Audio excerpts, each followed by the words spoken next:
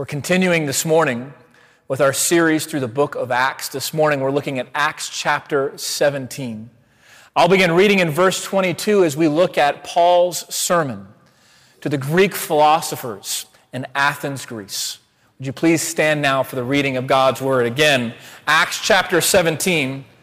I will begin reading in verse 22. So Paul, standing in the midst of the Areopagus, said, "Men of Athens, I perceive that in every way you are very religious. For as I passed along and observed the objects of your worship, I found also an altar with this inscription, to the unknown God. What therefore you worship as unknown, this I proclaim to you. The God who made the world and everything in it, being Lord of heaven and earth, does not live in temples made by man. Nor is he served by human hands as though he needed anything, since he himself gives to all mankind life and breath and everything. And he made from one man every nation of mankind to live on all the face of the earth, having determined allotted periods and the boundaries of their dwelling place, that they should seek God and the hope that they might feel their way toward him and find him. Yet he is actually not far from each one of us. For in him we live and move and have our being. As even some of your own poets have said, for we are indeed his offspring. Being then God's offspring, we ought not to think the divine being as like gold or silver or stone, an image formed by the art and imagination of man. The times of ignorance God overlooked, but now he commands all people everywhere to repent, because he has fixed a day on which he will judge the world in righteousness by a man whom he has appointed. And of this he has given assurance to all by raising him from the dead." Now when they heard of the resurrection of the dead, some mocked. But others said, "We will hear you again about this." So Paul went out from their midst. But some men joined him and believed, among whom also were Dionysius the Areopagite, and a woman named Damaris, and others with them. This is the word of the Lord. And please be seated. When I was in college, I joined the Atheist Agnostic Club at Texas A&M University. Now, it was only for a semester, and I did not pay any dues. So if anybody's listening to this, I'm sorry. But for those 4 months, the good, open-minded people of the Atheist Agnostic Club allowed me, a Christian, to join them. Now, what's interesting about the Atheist Agnostic Club is that it wasn't just atheist agnostics, but it was people of all backgrounds and beliefs. People who believed in many, many gods, people who believed in New Age philosophy, and then, of course, there was me. And the way that each meeting would happen, it was all every week the same. There was about 25 of us, and we would sit in a circle, and each one of us would take turns introducing ourselves and then stating our particular system of belief. So it would go like this. "Hello, my name is Stephen. I'm an atheist." "Hello, my name is Rebecca, and I'm agnostic." "Hello, my name is Mark, and I'm a pantheist." What's a pantheist? Well, somebody who believes that God is the universe. And then it would get around to me. "Hello, my name is Paul, and I'm a Christian." After we introduced ourselves, each week was essentially the same. Somebody would take their turn in introducing the discussion topic for that given week.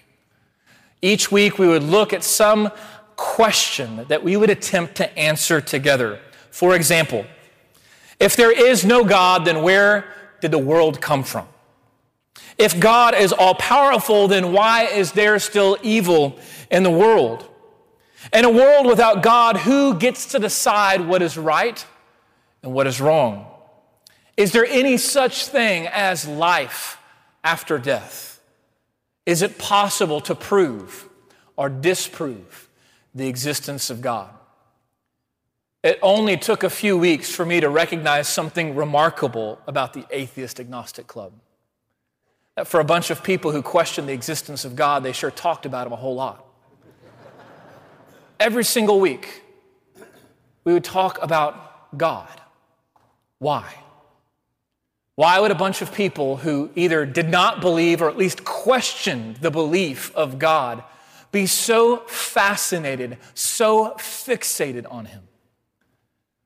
Because deep down, every single human being, regardless of your background, regardless of your belief, have deep longings, overwhelming questions that can only be satisfied by God in the gospel of Jesus Christ. You and I live in a time of history that has been increasingly described a secular age. Secular not in the terms that God is absolutely nowhere, but secular in the sense that he is just one option among many different beliefs that are plausible. Just like the atheist agnostic club. He's just an option that we should even question. Now, for some of you, this emerging secular age gives you fear. In fact, you're angry, outraged. After all, what is to happen to our culture? What is to happen to our government, to our cities, to our country, to our common way of life if we have not been centered on the norms of a Christian worldview? Others of you this morning are here in a church just like this, and perhaps you even come every single week. But if you're going to be honest, you find yourself having the same exact questions posed by our secular age. Questions like, if God is all good, then why is life so painful? If God is all powerful, then why has he allowed evil to exist in the world? If God is loving, then why are his followers sometimes so hurtful? My friends, none of this is anything new. 2,000 years ago, the Apostle Paul stood in the middle of Athens, Greece, and preached a sermon to a secular society not unlike our own, where the existence and character of God was questioned, where who he was just one idea among many different competing philosophies. And this morning, I want to look very briefly at just 4 key aspects of his sermon. 4 attributes of God that satisfy the deepest longings of our heart. What I want us to see is that you can try as hard as you can to remove God from a culture, but you cannot erase his fingerprints from creation. There is nothing that you can do to silence the powerful, authoritative call of the gospel of Jesus Christ, even in a secular age. So the first thing that Paul wants us to see this morning is this, that God is creator. God is creator. There is a reason why every single worldview essentially has this fundamental question: how did we get here? Where did the universe come from? And so Paul begins his sermon in a very unusual way. I want you to look with me at verse 22. Paul begins by saying this: "Men of Athens, I perceive that in every way you are very religious."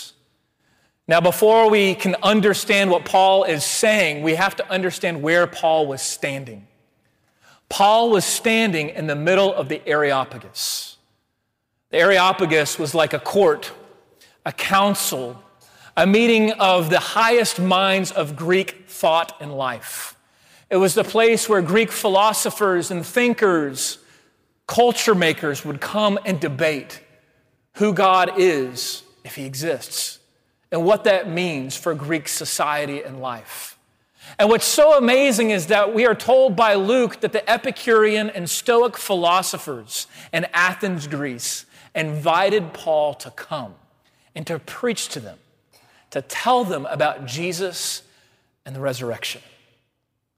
And so this is Paul's opening line to a bunch of pagan philosophers.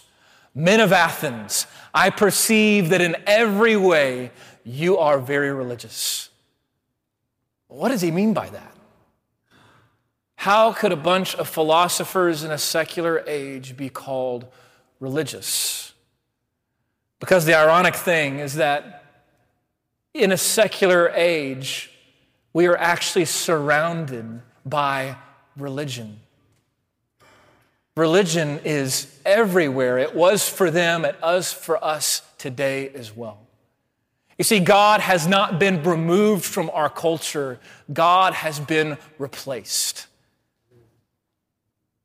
We live in an incredibly religious culture.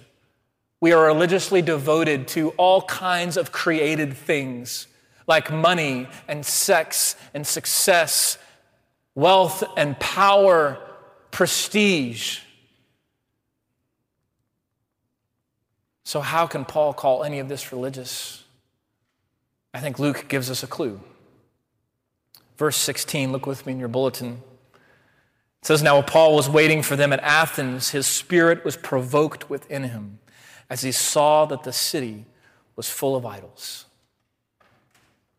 As Paul looked at all the idols in Athens, Greece, Luke tells us that his spirit was provoked.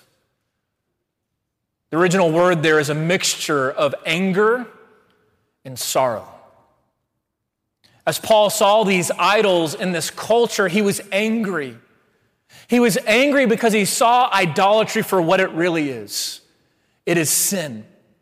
It is rebellion against the glory and majesty and authority of God. But he was also filled with sorrow because not only is idolatry sin, it is also slavery. It entangles us. It traps us. It beckons to us, and we find ourselves enslaved by it. So my question to you this morning is, are you provoked anymore by the idols of our age? Are you bothered anymore, or do you find yourself numb, so enslaved by them that you don't even recognize just how pervasive they are in your own heart and mind? And so what do we do? What is the antidote to our idolatry? Paul tells us, verse 23, "For as I passed along and observed the objects of your worship, I found also an altar with this inscription, 'To the unknown God. What therefore you worship as unknown, this I proclaim to you, the God who made the world and everything in it, being Lord of heaven and earth, does not live in temples made by man.'" In other words, the way that we begin to uproot and discard the idols of our heart is not simply to just avoid them, but it's to replace them once more with the glory and majesty of God. Every idol that you and I worship is a created thing. God is the creator. He is the one who made heaven and earth and everything in it. The psalmist tells us that the heavens declare the glory of his name. Every single detail in his creation declares his praise. Every strand of DNA, every subatomic particle in the universe, every valley, every mountain, every tree, every ocean, every human being declares that God is creator and worthy of our praise.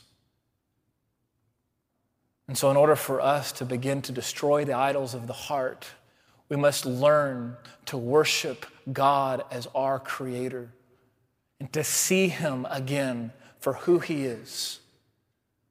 This morning, our profession of faith is taken from Colossians chapter 1. I invite you to go home this week and do battle with it, because every word is an idol killer. It declares the preeminence of Jesus Christ, who through him and for him and to him all things were made. But this creator God that we worship, who's transcendent, who's majestic, is also near. The second thing that we need to see is that God is Father. God is Father. This transcendent God is also immanent. He is personal. He knows every hair on our head and every thought in our mind every idol that has taken up resident in our heart. Look at verse 27. Paul says that God is actually not far from each one of us. I love this not only because of what Paul said, but who he is saying it to. Remember, he's talking to a bunch of secular Greek philosophers, pagans, people who questioned the existence of God or even gods. And he's saying, you're not far. God is not far from every one of you. And to prove his point, he quotes two unlikely sources. Now, if you ever read Paul's sermons in the book of Acts, you'll notice that many of them have a pattern. That he'll do what many of the evangelists and apostles did, that they would go and quote Old Testament scripture in order to declare the gospel. And yet here Paul is standing in the midst of the Areopagus, and he doesn't go to scripture. He quotes poetry, Greek poetry. Why? One of them writes this, "In him we live and move and have our being." The other said, "For we are indeed his offspring." See, I think Paul is pointing out to us that all truth is God's truth. And that even a Greek poet can stumble upon something that declares the truth of who God is. So it is in our secular age today. That we have tried as hard as we can as a culture to escape from him, we will never outrun him. And you can see this even in our own poets. Just this last year at the Grammys, the British singer-songwriter Sam Smith sang a song, powerful song called Pray. Now, you may or may not know who Sam Smith is, but I want you to listen carefully to the lyrics. Sam Smith says, "I've never believed in you, but I'm going to pray. You won't find me in church or reading the Bible. I am still here, and I'm still your disciple. I'm down on my knees. I'm begging you, please. I'm broken, alone, and afraid." It's raw and it's honest. The reason I think it resonates in our culture is because it reflects what so many people feel. That though they question God, though they don't know what he's doing, they want so badly for him to be true. They want so badly to believe in something real and someone who's actually going to be there for them. Why? Why? Because we're made in the image of God. You and I have been hardwired to long for the love and affection of our Heavenly Father in the same way that we long for the affection of our earthly fathers. We want to know him. We want to be known by him. And more than that, we want to be loved by him. And so we find ourselves at a time when we have never been more lonely. When ironically, as we are all so incredibly lonely, we've never been so connected. We find ourselves connected through email and text messages, Instagram, Facebook, MySpace. I'm kidding. I was just seeing if you're paying attention. Yeah, okay. Somebody like, "Oh, really? I just got on MySpace." Okay. We're so disconnected because every single tweet is longing to just make a connection with somebody. My wife, Jenny, recently got an email from her high school telling her that she needed to be home and at her phone at least between the hours of 6 and 9 on a Wednesday night. And the reason is because a junior or senior from her old school was going to give her a call because they were teaching these high school students how to have actual phone conversations with human beings. I kid you not. It was both really funny and also incredibly sad. And he did a great job, by the way. He did an awesome job. Why is there so much energy that we put into all of this? Because we desperately want to be known. Brothers and sisters, you are known. You are known even better than you know yourself. The God who made you, who crafted you in his mother's womb, he knows you by name, and he loves you. He loves you. And this is why our idolatry and our sin is so heinous. Because when we do, we turn our backs on him, and we do it every day. Third thing, God is judge. God is judge. This past week, I was in Colorado for a small gathering of pastors from our denomination.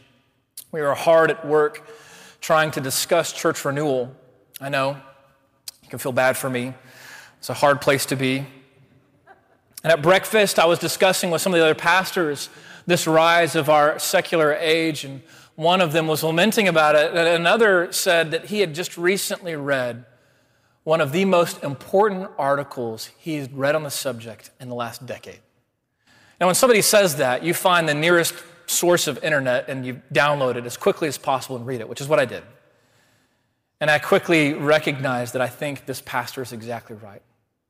The article is entitled, "The Strange Persistence of Guilt," by a man named Wilfred McClay. Now, I'd never heard of Wilfred McClay, but I did look him up, and I was told that he's an intellectual historian.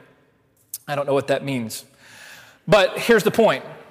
Here's the point. In his article, what he basically argues is this: you cannot get rid of guilt by trying to get rid of God. That essentially our secular age, the great lie, is that if we can just get rid of God and get rid of his judgment, then guilt will go away with it. We'll no longer have to worry about shame and worry about the bad things that we do and worry about guilt. If there is no God, then there would be no guilt. And here's the problem with that. The exact opposite is true. You see, only a child has to recognize that every person recognizes the difference between right and wrong, and we are confronted by our wrongs every single day. And the problem with thinking that if you get rid of God, you get rid of guilt is this: is that if there is no God, then you are left with your guilt, and it will crush you. And so what do? What do you do with the guilt that you bear every single day? God is judge, and he has sent his Son, Jesus Christ, to judge the world in righteousness and in truth. And not only is he judge, but he's also our justifier. The last thing I want to look at before we sing is this: that our God is Savior. Our God is Savior. Paul ends his sermon with these words: God has given assurance to all by raising Christ from the dead. This is our assurance. Jesus Christ came to earth and lived a life that we could have never lived. He died in your place, and he did not stay dead. But he rose again on the third day that you would have life and have it abundantly.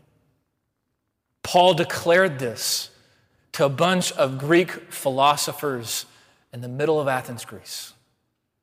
And Luke tells us about their response, verse 32. When they heard of the resurrection of the dead, some mocked, but others said, "We will hear you again about this." You see, to the Greek ear, the death and resurrection of Jesus Christ was utter foolishness. It's nonsense. It has no plausible explanation. To our modern ears, in our current secular age, it's foolishness. Why?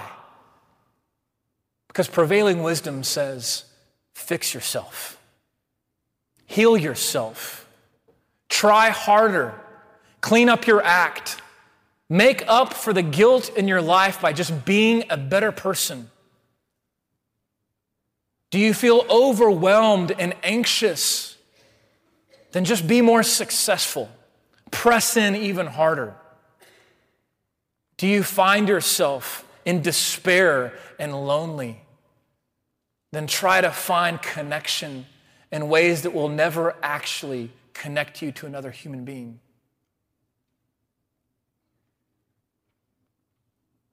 The cross is foolishness to us, but thanks be to God that what seems like foolishness is his great and perfect wisdom. We're told that there were two people that day who heard the gospel and believed. One was a woman named Damaris. The other was a man named Dionysius. Luke tells us that he was an Areopagite. That just means that he was one of those Greek philosophers. And in hearing the gospel, the good news of the death and resurrection of Jesus Christ, he became a believer, just like Natalia.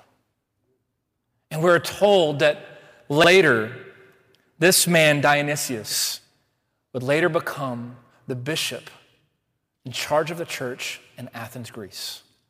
That God would use him to further proclaim the gospel right there in his own city in a secular age. Brothers and sisters of Christ, where do you find your assurance this morning? Where do you find your hope? What are you leaning on? What are you relying on? Are you relying on some created thing that will never actually deliver? Or have you placed your assurance, your hope, in the God who is our salvation, who has given us the death and resurrection of his Son that we might have life and be filled with the fullness of joy? God is creator. He's worthy of our praise. He is Father. He knows everything about you. He is judge, and all those who are left in their sin will be judged according to their sin, and their guilt will crush them. But thanks be to God that this guilt that belonged to you and to me was placed on his Son, and he conquered it on the cross. Let's respond now by turning from our idols and returning to our majestic God who has done everything to make us his own. Let's pray. Father, we ask that you would be with us now. I lift up that if there's anybody here this morning who does not know you, who does not know the good news of the gospel of Jesus Christ, that they would respond to the death and resurrection of your Son, that they would believe and entrust their guilt to his body on the tree, and that on the cross they would know that they have been redeemed, and that today would be the day that they come to faith in the life that they have in the resurrection. God, we also pray for those of us this morning that though we've grown up in the church, though we've known you for years and years and years, we find ourselves despondent and cynical, wondering where you are and what you are doing in a world that seems so far from you. God, give us new eyes to see the way that you are building your church right here and right now. Help us to know that there is nothing that will stop your church, and nothing will ever silence the gospel. We pray that you would do your work in and through the gospel of Jesus Christ in us. Amen.